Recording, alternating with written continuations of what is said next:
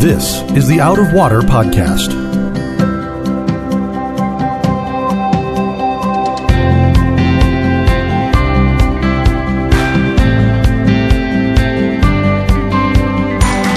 Out of Water is a production of Rio Vista Community Church in Fort Lauderdale, Florida. You can find it on iTunes, Google Play, or Spotify. We hope you'll subscribe and give us a good rating to help others find Out of Water.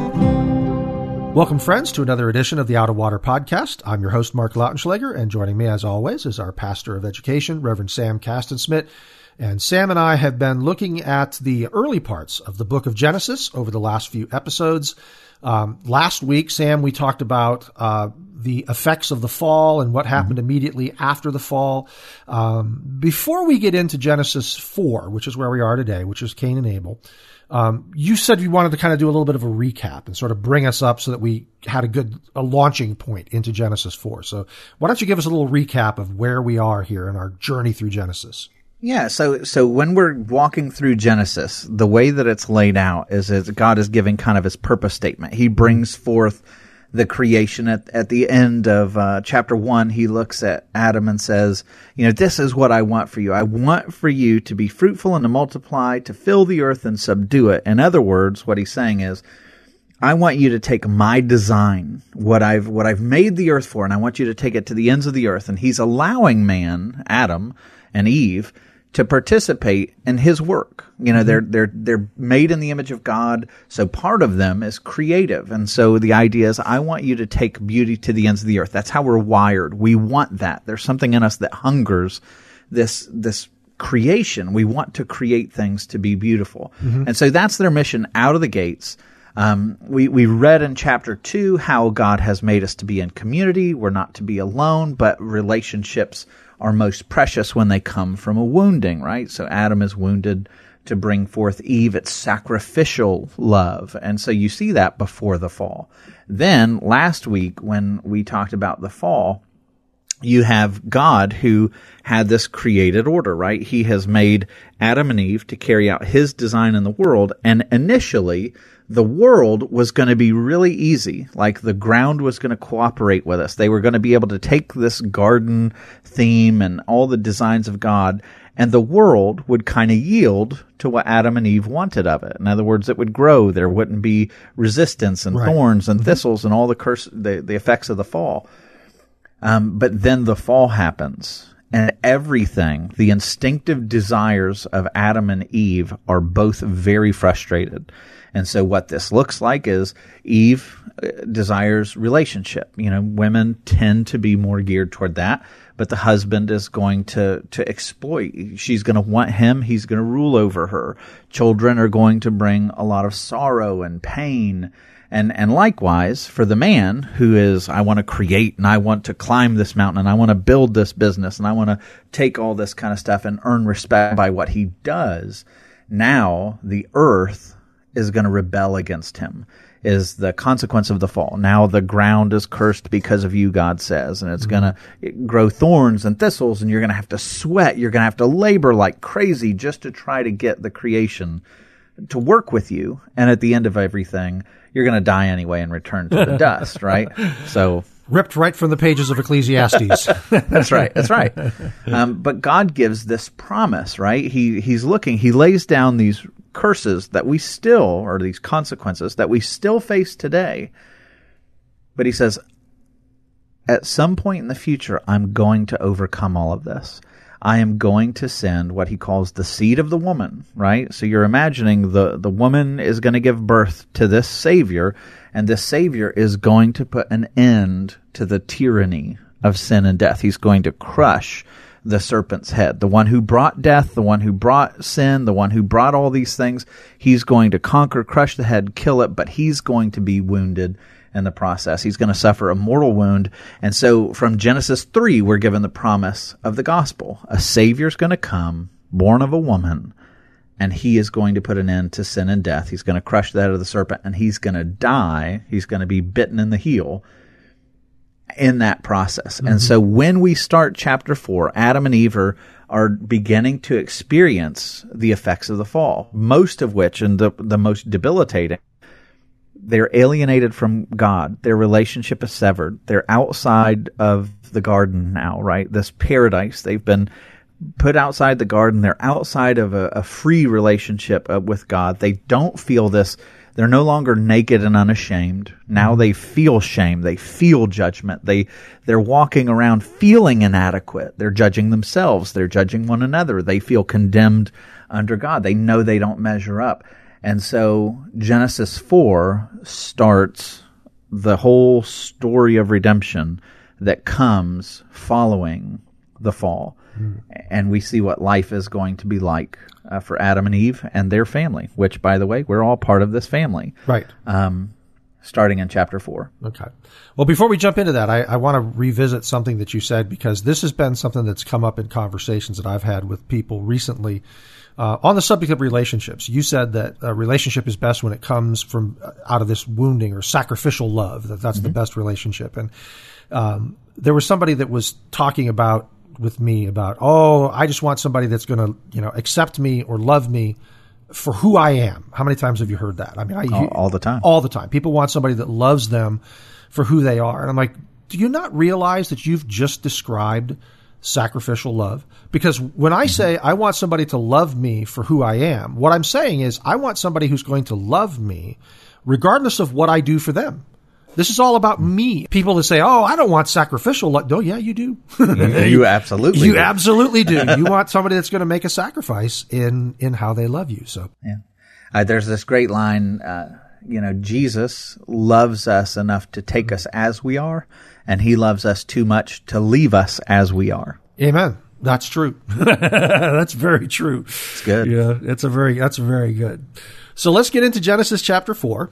Verse 1 starts with, now Adam knew Eve, his wife, and for the sake of clarity here, we should say that means that they had sexual relations, intimately knows. It's not like Adam recognized, that's Eve. And we know that because it says, and Adam knew Eve, his wife, and she conceived. That word there for know in Hebrew is yada. And I've always wondered if the yada, yada, yada came from that. It's like, is that supposed to be profane? Like, what's going on there? That's very funny. She conceived and bore Cain, saying, I have gotten a man with the help of the Lord. And again, she bore his brother Abel. Now, Abel was a keeper of sheep, and Cain a worker of the ground. I was kind of curious. Obviously, we're about to get into their sacrifices and how the Lord received one and not the other, and that created this conflict between them. But let me just start with when she says, "I've gotten a man with the help of the Lord." Do you think she's considering that this idea is this is the seed, this is the one that God was talking about? I kind of wonder whether she thought maybe this is the guy. Maybe this one is the one that's going to fix everything that Adam and I did. Yeah, you have to know that hope is there. Yeah. It's like, we talked about this last week, how the hope of salvation lies behind childbirth. Right. And yet the curse or the consequence of the fall that's laid upon her is increased pain in childbirth. And so it's like, will you endure the sacrifice for the hope, for the sake of hope? And so she does it. And when she says, I've gotten a man in Hebrew, it's just kind of a little nerdy nugget. That word gotten is kani. It's weird. So Cain comes from that idea of I've got it. It's like, I've got it, kani. And then Cain's name comes from that. And so I've gotten a man with the help of the Lord. And so she's recognizing this is purely by God's goodness. This is God's gift, which hang on to that because we're going to see Cain doesn't turn out so well. That's true. But it's like, God has blessed me, and now I have possession of a man. So it's pretty clear that she understood that it was going to be her, her descendants, her seed that was going to somehow fix all of this. She just didn't really get this whole fact that it was going to be the seed of the woman only. That like she wasn't playing, she didn't have the long view here, but was looking for everything to be over quickly. That's such a human thing. I mean, we talk about that in terms of the New Testament when Jesus said, I'm going to go, but I'm going to come again. The people that he said that to, his disciples and the apostles, believed that meant shortly, like next week, he'll be back. He's just going to be gone for a short period of time. It's just interesting to me, the parallel there, which is God says to them, okay, this is what's happened, and this is how eventually This is the promise I'm giving you, is that eventually your offspring will make this right. But they're thinking, okay, that's going to be like the next offspring we have. The first one out of the chute, that's the one that's going to make things right. In the same way that you had people living in the New Testament times who were complaining to the Apostle Paul saying, we got left behind. Yeah. Which was a big deal. We missed it. The Thessalonians were like really upset about all of that. And it's such a human thing to feel like God is going to fix this right away. It's like we have no patience with God's plans. Yeah. We had personal worship this morning with our pastoral staff, and part of that discussion was, what if God doesn't move? What if God doesn't bring revival in our lifetime? What if we don't get to see it, but we're faithfully ministering for our great-grandchildren who may see it? I mean, how many times have we heard about that, in historical figures, Christian figures who have literally labored in obscurity in their lifetime, who now today we hold them up and say, because of what they did, this whole part of the world has been changed, they talk about, we've talked about on the podcast of Thomas. Remember, Thomas went to the east, this doubting Thomas, he goes to the east, and that there are, there's branches of Christian faith in parts of the world today that tie themselves back directly to Thomas, this man of great doubt who turned out to be a man of great faith in the end. In India, the Mar Thoma Church. Yeah. Yeah. So it's very fascinating. A guy who, okay, what do we know? What do we know about Peter? Well, a lot of stuff. Acts is about Peter. And Paul, we know a lot about Paul. And we know things about John, and we know things about, but what do we know about Thomas? Well, Thomas was the guy he had doubts. He was doubting Thomas. And yet you go to where he went and served the rest of his ministry essentially in what we would say is obscurity, because he wasn't, there's not a lot of the New Testament that's written about him. He just kind of disappears. But today we look back at that and we go, wow, because of his faithfulness, there is, like you say, this whole branch of the church that's in India because of what he did. The other thing that I noticed right away here is that it makes a point of telling us about the different occupations. Abel was a keeper of sheep and Cain a worker of the ground. I have heard it said, and I don't agree with this, but I'm going to see maybe how you feel.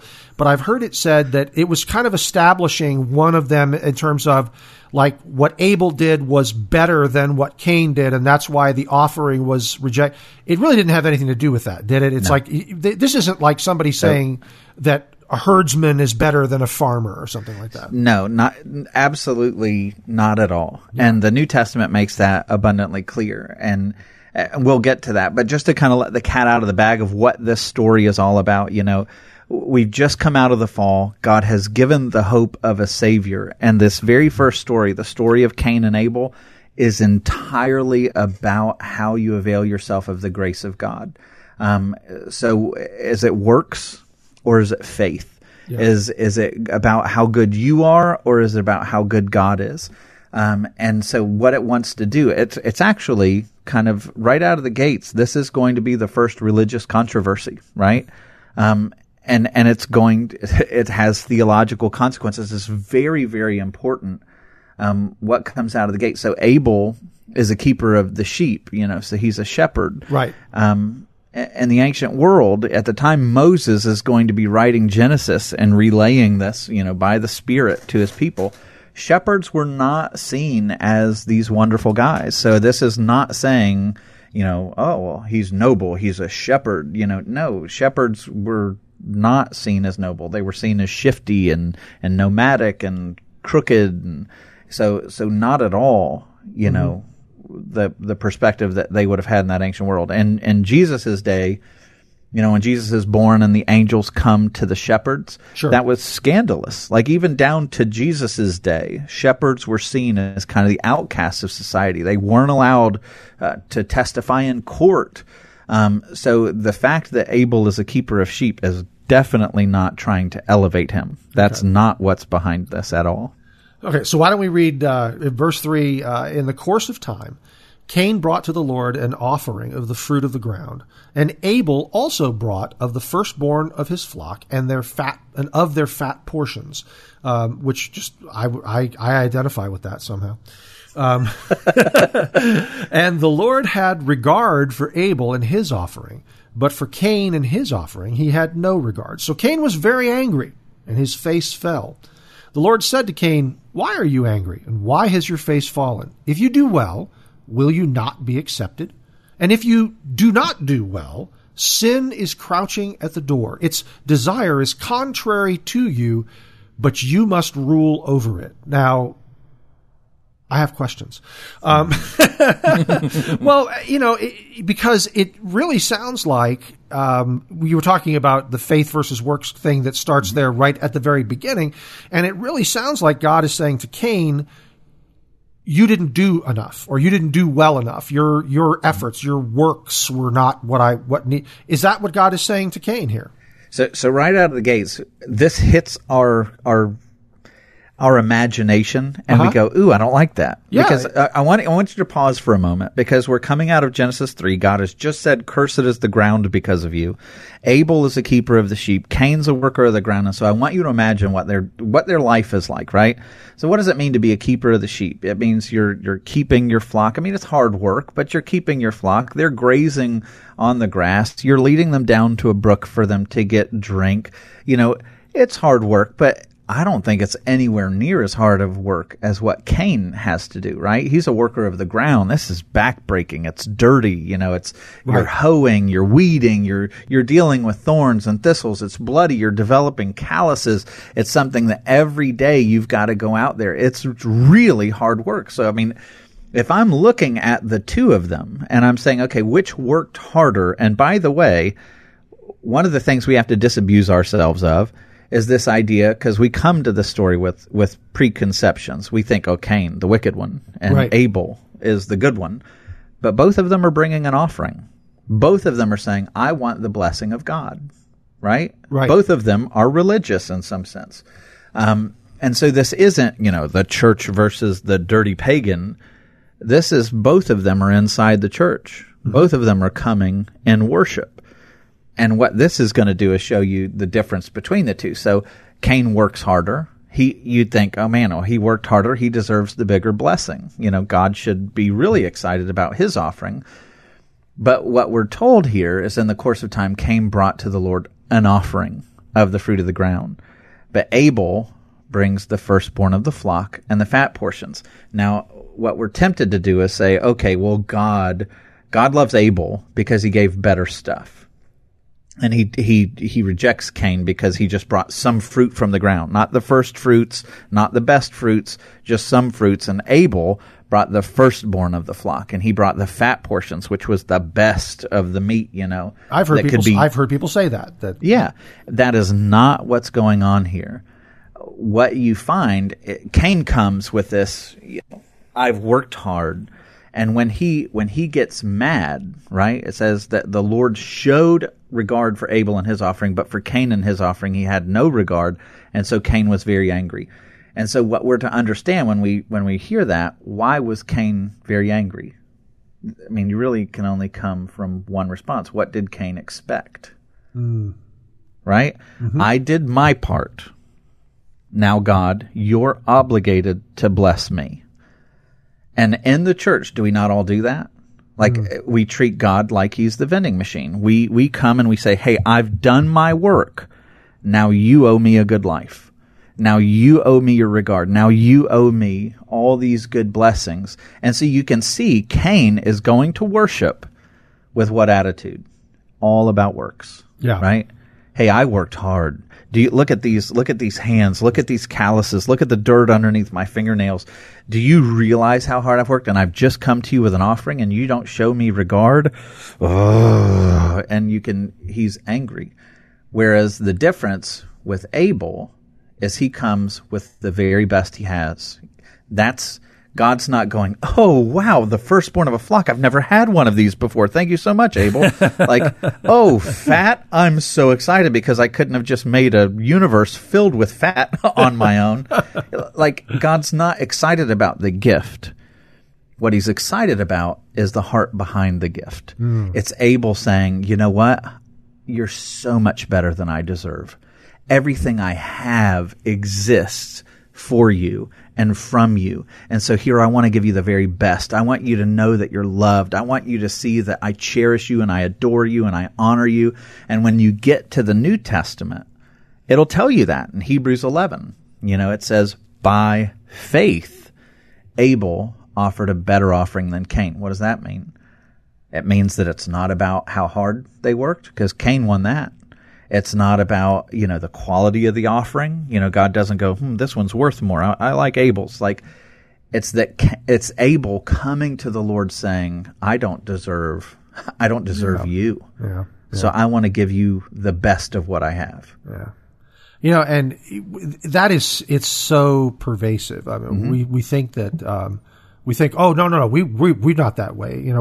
Meaning we who are in the church, we don't feel that way. And yet, I can tell you that even within myself, there have been times when I have felt like, Lord, I just need this one thing from you. I just want this one, I got this thing I'm praying for.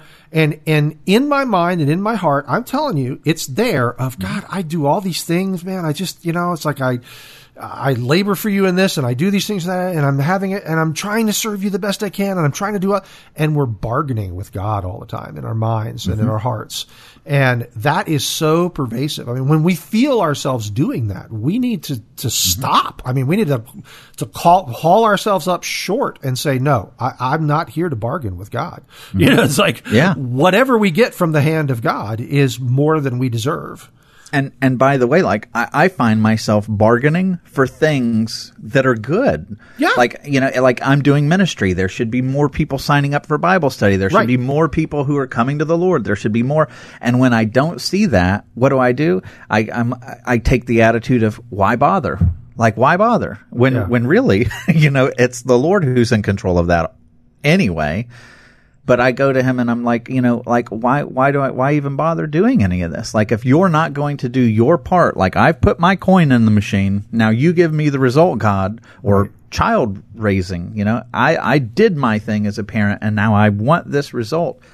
And we really do. We come to the Lord all the time. Marriages, so many things. I've done my part, God. Now you owe me. Yeah. And it's coming out of the gate. Like, this is the first worship war, the first theological controversy. We don't see Cain and Abel as a theological controversy, but this, at the core of what we find in Genesis 4, is also at the heart of the Reformation. This is Luther versus Catholicism. Is it by faith alone, or are you doing something to earn God's favor? And this war is of the two. Do we earn God's favor, or is it something that comes by grace alone, purely by faith? This war starts in Genesis 4, and it's in the church. Yeah. And so when God asks Cain, if you do well, how do we do well?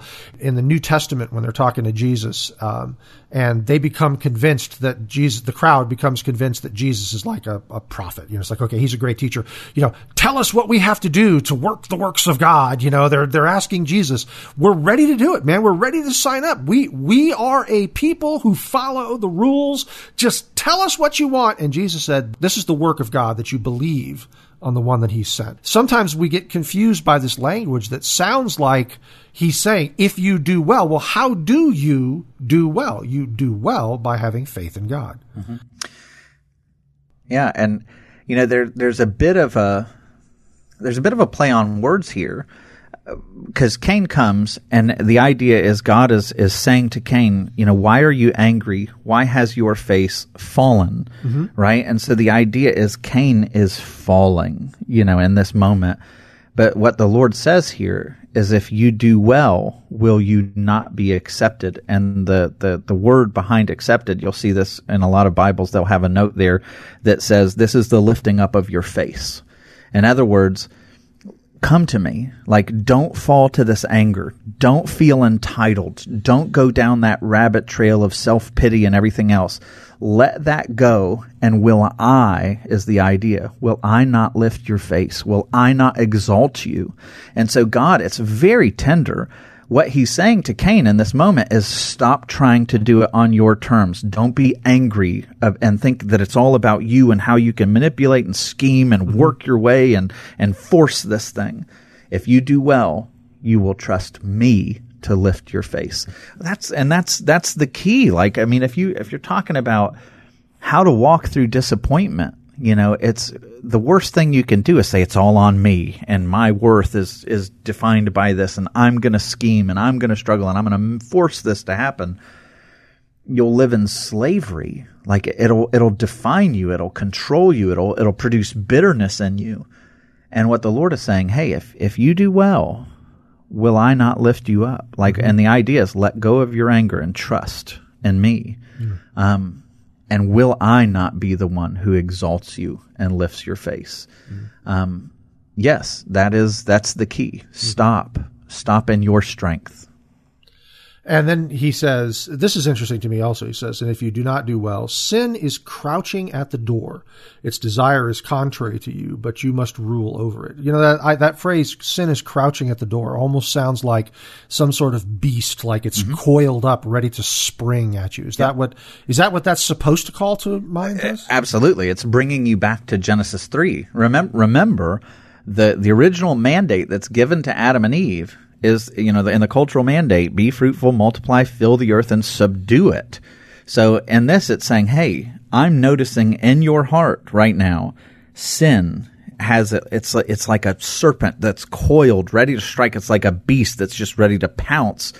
But what you've been called to do, and it's spiritualizing this, God is saying to Cain, remember Adam and Eve were literally called to rule over the beasts of the earth. But you have a beast inside you right now. It's sin. It's self-righteousness. It's just self-absorption. And that beast will devour you. You must rule over it. And this is going to be one of the driving metaphors that's going to go for the rest of Scripture. When you're humble, you become more like God. That's the mission of Adam and Eve, right? They want to become more like God. And they obey the beast to become more like God, and it destroys them.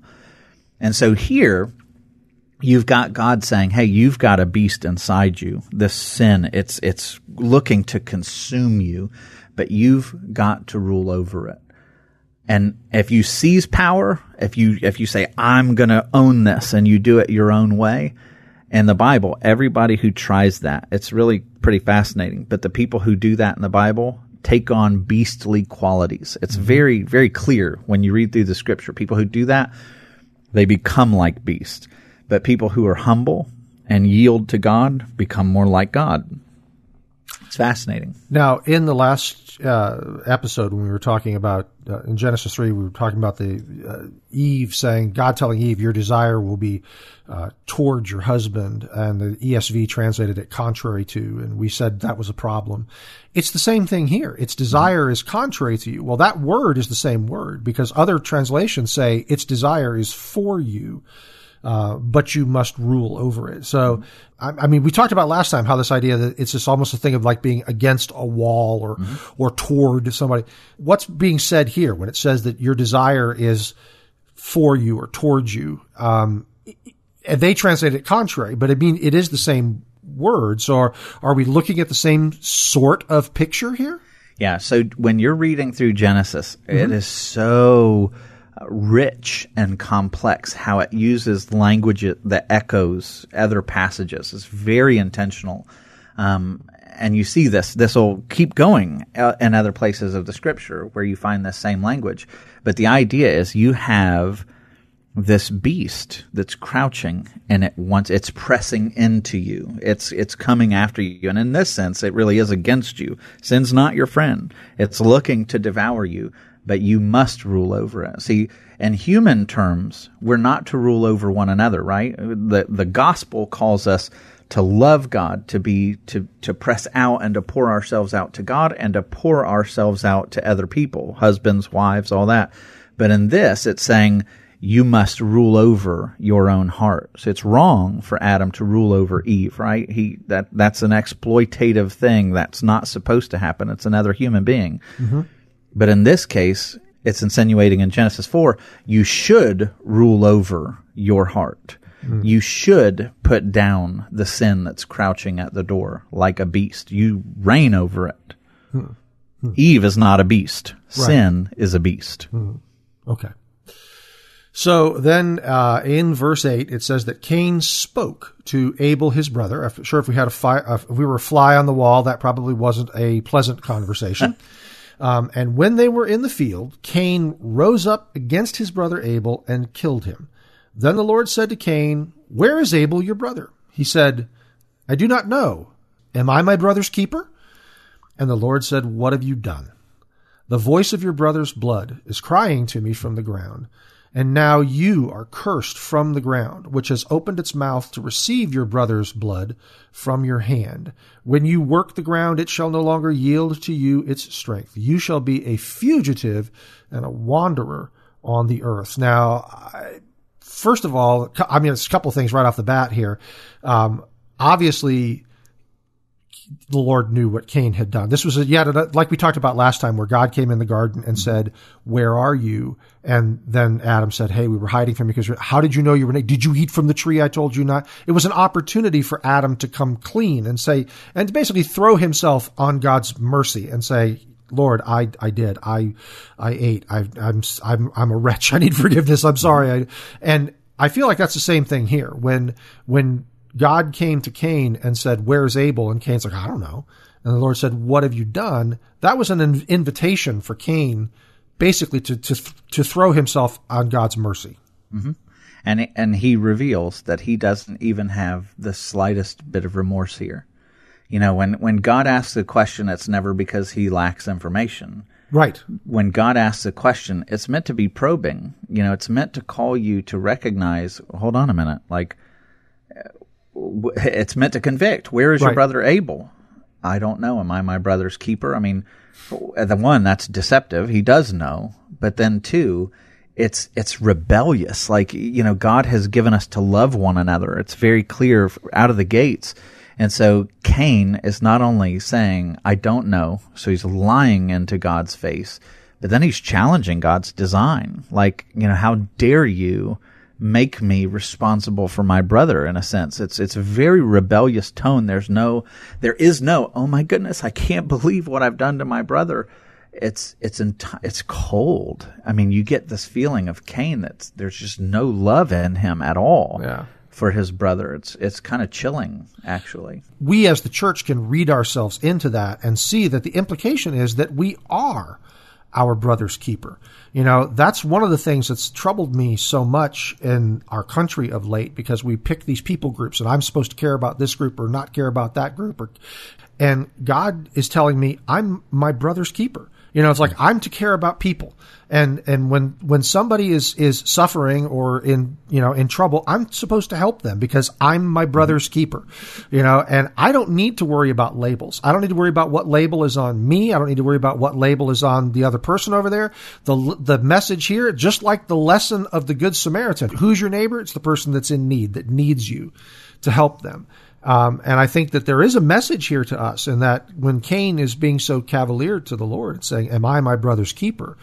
the implication is that, yes, we are our brother's keeper.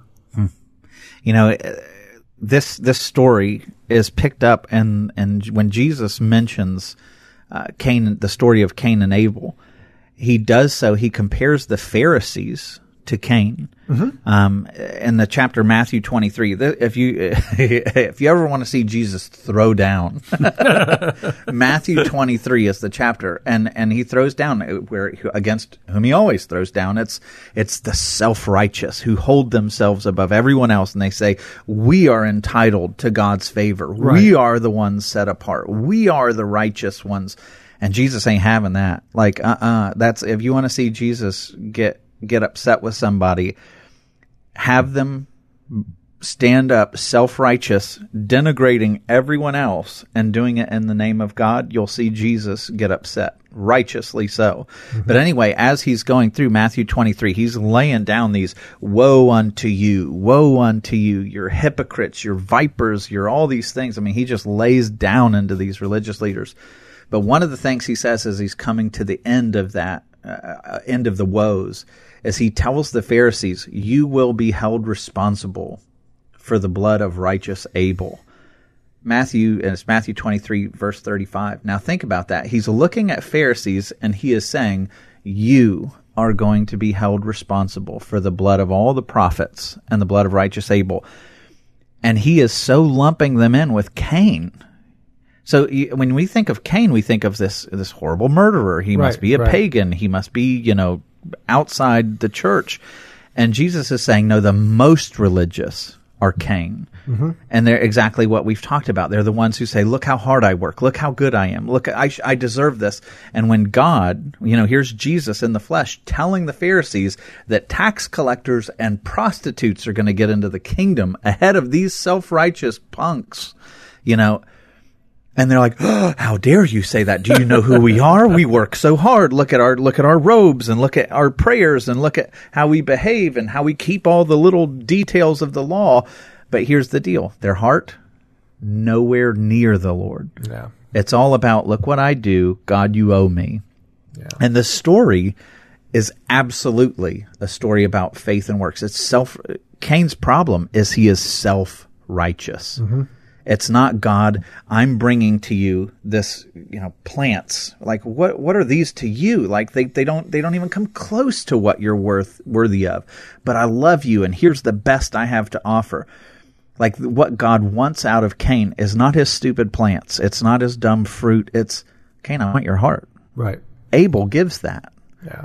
And God is pleased. He wants our hearts, is the idea. I think there's a sense in which self-righteousness, too, is linked inextricably to this inability to care about your brother. Mm-hmm. Because the self-righteous person is saying, I am who I am because of what I've done for myself. And if you were worth anything, you would do this for yourself also. I don't need to come give you a hand up. I don't need to help you or care about you in any way because look at me. I've made this of myself. And you could do the same if you just worked hard enough.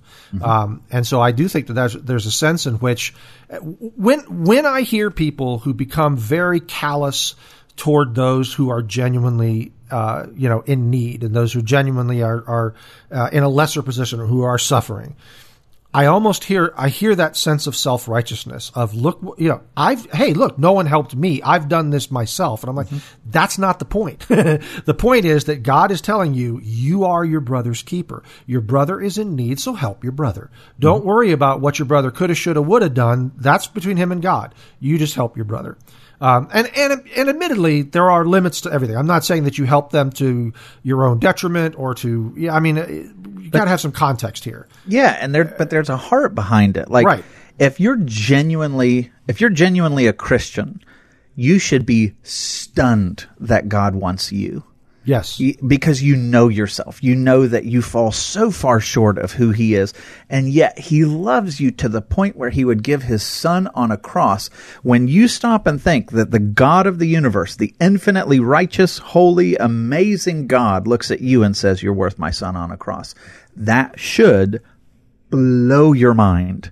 And if God would condescend so far that he would make the deal to give his own life for me. Now, I should be so overwhelmed by the grace and mercy that's shown to me that I can't help but have that same attitude toward those that I see as more disadvantaged than myself. There's a great theologian, Bruce Waltke, and his definition when I took his class on Proverbs, he's like one of the most brilliant scholars in the world when it comes to wisdom literature. And he said, here's the definition of righteousness. Is it somebody who's willing to disadvantage themselves for the sake of advantaging others? Mm. And that's the gospel. That's what Jesus did. Yeah. And so if you're somebody who says, well, I earned it and so should they, and I'm not going to help them or disadvantage then you don't understand what you've been given. Right. The breath that's in your lungs does not belong to you. The righteousness that you claim in Christ is a total gift. Everything that you place your hope in, if you understand the gospel, is entirely by God's grace and his goodness and his kindness. And what he does then is say to you, go and do likewise. Right. I want you to love others the way that I have loved you. And if you think that translates to mean I'm better than you, and therefore you should do this on your own. Can you imagine God saying that to you? Gulp. That's not the way Jesus has loved you. Jesus has loved you at great personal cost. And and he was his brother's keeper, by the way. Yes. And to answer the question of why, well, look, what you were just saying, if I have that correct attitude toward myself, which is I am amazed and stunned that God would give his son for me. And I recognize that's what gives me worth. What gives me worth is not what I've done or who I am. It's the fact that God has chosen me, that God would be willing to sacrifice himself for me. Then I also have to look at you, Sam, and say, and God sacrificed himself for Sam also. And so my attitude toward to my brother, whom God has also sacrificed himself for, should be to recognize what infinite value and worth they have also, because God has done the same for them that he's done for me. There aren't any levels of value in the Christian church or the Christian life. There may be different skills and people that occupy different places, and God uses our gifts differently, and that's fine. But when it comes down to worth, the person who's up on stage is worth no more than the person sitting in the back row before God. Our worth is all equal in the Lord. Mm-hmm. And so what this does, you can fall off the edge of the side of the coin in two different directions. Right. In the church, you'll have a lot of people, and people have bad experiences in the church, and they'll say, I came across this person and they were so self-righteous and narcissistic. They've missed the gospel.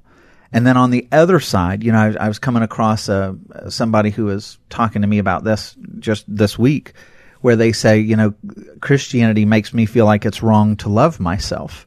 That I'm so bad and it's like, no, you've missed the gospel too. You can't fall off either side of those coins. Christianity is the only worldview I can think of that, one, gives you more self-love and enhances your self-image beyond anything this world could possibly do.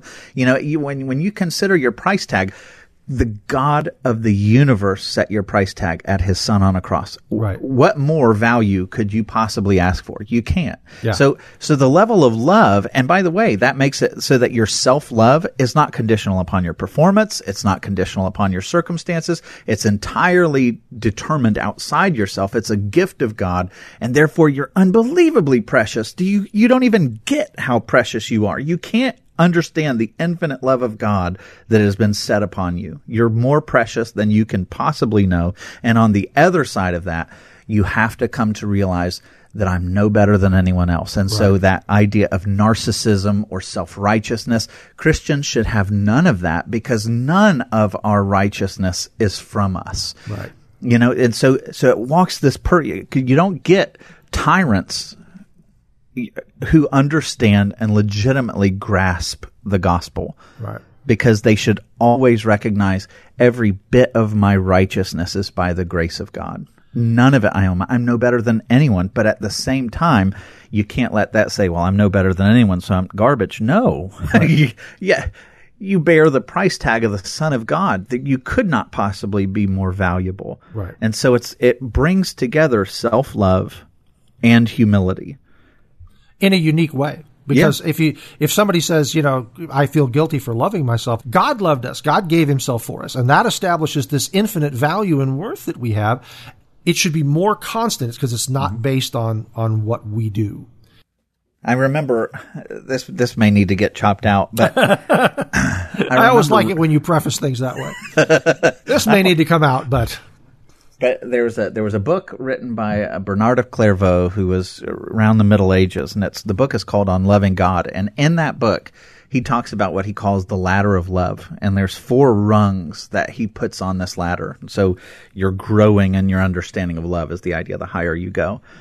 And, we can debate whether or not this is truly biblical, but I thought it was profound. He says, the first rung is when you love yourself for your own sake. And that's like every human, we eat because we don't want to die. We'll take care of ourselves. We'll move out of the way of a train because we don't want our body to get crushed, So we love ourselves for our own sake.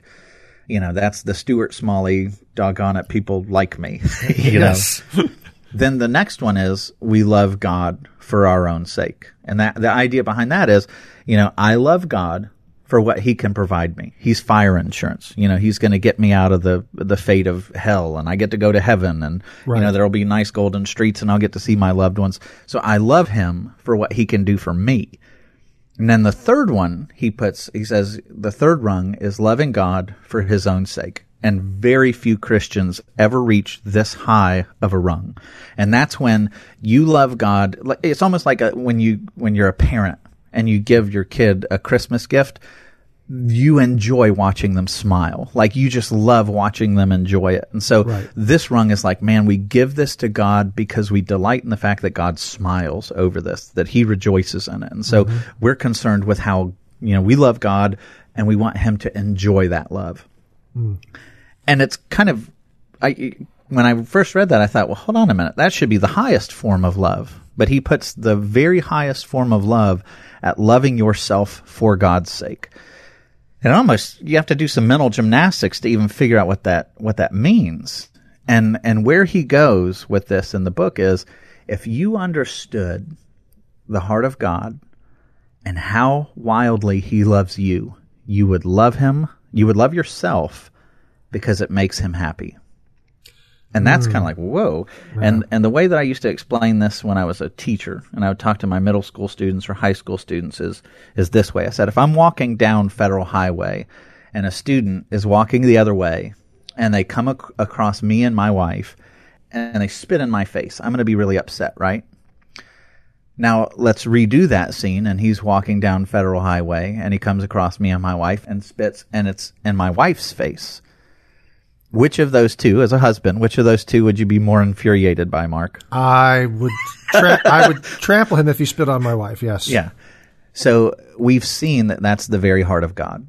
Mm-hmm. He would take the abuse to give his wife shelter. He would do all these things to provide us the amazing blessings that we have in the gospel. Why? Because God accounts you worth his own suffering. And so now reverse that. That means that, God so delights when we love one another. Mm-hmm. He so delights when we take care of each other, when we're not cruel to one another. Because remember, when you're spitting in some other human being's face, you're spitting in the face of somebody that God deems valuable enough to die for. Mm-hmm. And if we had that kind of understanding of how much it means to God that we love ourselves and love one another, Clairvaux says that is the highest form of love, loving yourself for the sake of God. Mm-hmm. Well, I'm going to be bold and try to push ahead here and see if we can actually get down through the mark on Cain. Which, by the way, yes. Just to push that a little longer, in the story and this is no accident, by the way, you find this again and again, but tell me if anything comes to mind in this story. You have an older brother who feels entitled to the blessing, and a younger brother who didn't quite measure up. Like Abel didn't work as hard, and Cain, the older brother, is furious when the father gives the blessing to the younger brother. Does that sound familiar? I mean, Jacob and Esau. Yeah, it's Jacob and Esau. It's also the story of the prodigal son. Sure, that comes straight out of the mouth of Jesus. Here you have the older brother who does all the right stuff, who worked hard, who always, seemed to obey, and the younger brother, which Jesus makes way worse than Abel, right? Intentionally, way worse than Abel, who runs and squanders the father's blessings and everything else. He lives a crazy life with prostitutes and everything else, and he comes home, and God, in the story of the prodigal son, so Jesus makes it even more scandalous than Cain and Abel, God gives the blessing to the repentant younger brother who lived a scandalous life, right? Mm-hmm. And the older brother in that story is furious, just like Cain, right? He goes outside and he's, I don't want nothing to do with this because I earned it and it should be about me. And what does Jesus put into the mouth of the father? He says, look, like your younger brother was dead and now he's alive. Like we should be rejoicing in this. And so the idea is the Pharisees are Cain. Mm-hmm. They're the older brother, the ones who feel that they're entitled. And even that parable, very, very clear. Younger brother, older brother. The older brother earns it. The younger brother doesn't, but God gives grace to the one who didn't earn it. Yeah. by grace. Yeah, and the prodigal son is actually a better even than Esau and Jacob, because in Esau and Jacob got it by deception, and in the prodigal son, it was by the father's choice. Mm-hmm. The father chose to give the blessing to the younger brother. I do, at the end of that story, though, what he says to the older brother is somehow comforting to me, because I see myself sometimes in that older brother position in that story. I'm like, oh, God, I'm here plugging away. And the father comes to the older brother and says, look, you've been with me always, and all that I have is yours. But your younger brother was dead, and he's alive again. And so there's a consolation there to the older brother. The father speaks kindly to him also. Mm-hmm. And I'm like, I feel like God's speaking to me there. It's like, just get some perspective. But you also, and what you were talking about with the illustration of, walking down the highway with your wife and the student spits on you or he spits on your wife. I think of it also in terms of, I would almost rather that you do something, well, not almost rather. I would rather that you do something nice for my wife or for one of my children than for me. Totally.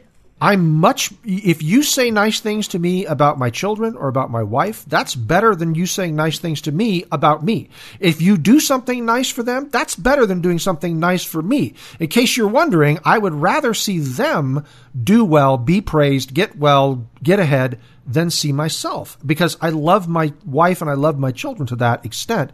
And I think that that's also here what, the father is saying to the older brother, which is, if you had this kind of love for your brother, you would be thrilled when they received this mercy. So, and what does Jesus say in Matthew 25? This is just what you're saying. He says, when you see the least of these, whether they're naked or in prison or hungry or whatever you do for the least of these, what?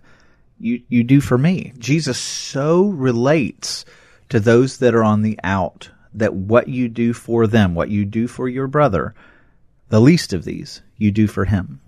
It's what you're saying. Like, I remember preaching a sermon one time, and it was, suppose I was in Haiti, because this had just happened in Haiti, where I'm out of range of satellite phones and everything else, or out of range of normal cell phones. But imagine my house burned down, and my wife lost all the clothes, lost all of her shelter, lost all of her food, lost all of the medication for the kids, and they are literally homeless in an instant, and they are out in the streets without medication, clothing, whatever.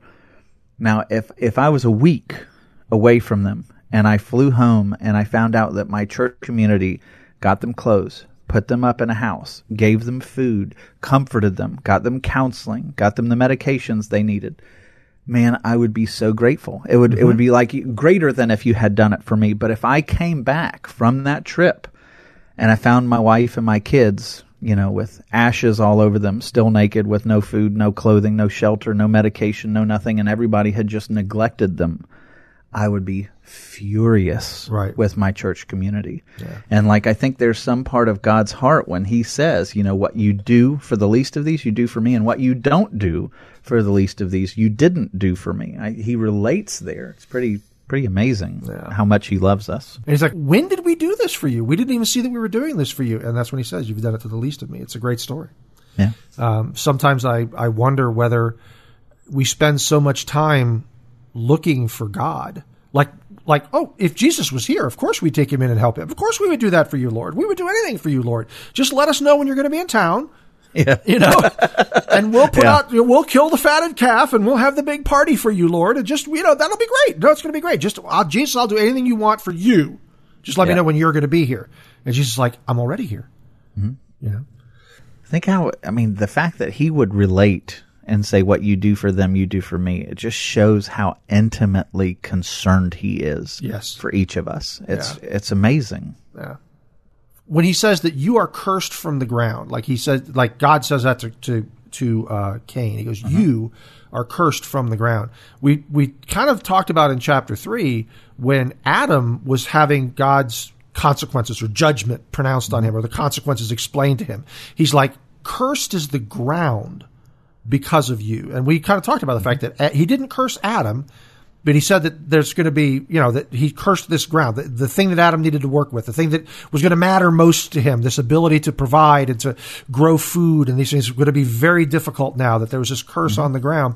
But now it's like, okay, the blood is on the ground, the brother's blood is on the ground, and God says, and now you are cursed from the ground, which makes it sound like the obviously the curse is coming, like, I guess, from the brother's blood, or it's the cause of it. Mm-hmm. But this curse is definitely coming back on Cain at that point. What curse is coming back on Cain? So this is actually, so it says, Abel's blood goes down into the ground, which immediately we should go, okay, God is provoked by the shedding of blood. Right. It's set apart in a right. special category, right? Right. But anyway, when this blood goes down into the ground, Cain is specifically, I don't think this is for the whole world here, but Cain specifically is done with the ground. It's going to rebel, especially against him, right? It will no longer yield to you its strength. And so the ground is even more rebellious against Cain.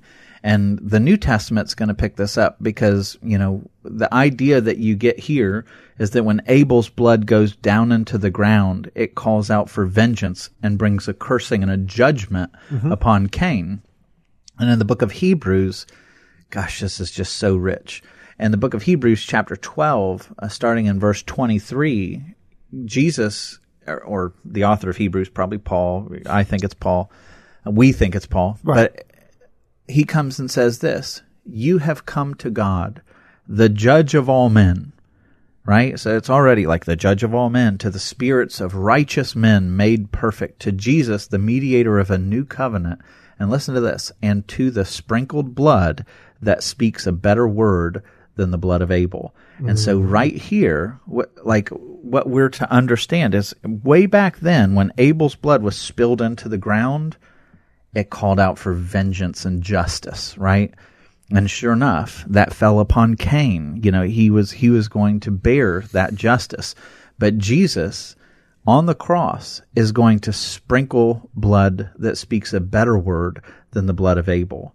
It doesn't cry out for vengeance. It doesn't cry out for justice. Jesus paid the justice, and now his blood cries out mercy. And so, in a sense, we are all Cain in the story of the gospel. We are the ones who killed the righteous Son of God. We are the ones who put Jesus to death. We are the ones who caused his blood to be shed because of our sin. And his blood comes down and doesn't call upon our cursing. It calls upon our salvation. His blood is so much better than Abel's. His blood is the end of the curse. Yeah, that's exactly right. Yeah. We'll let that stand as our last word from this part of Genesis chapter 4. We didn't have time to get through all of it, but we will pick back up there next week with Cain and sort of the spiral that he goes into after that. But we hope that you've enjoyed your time with us today, that it's been profitable to you. We do invite you to correspond with Samurai. If you have questions or comments or things that you want to bring up or talk about, you can send us email. The email address is outofwater@riovistachurch.com. That's RIO vistachurch.com, where you can also find all of the back episodes of Out of Water by going to our website at riovistachurch.com/Out of Water, as well as finding us on Apple Podcasts, Google Play, and of course, Spotify. We'll be back next week with more from Genesis chapter 4, and we look forward to seeing you then. We hope you enjoyed your time with us, and you will both subscribe to the podcast and listen regularly.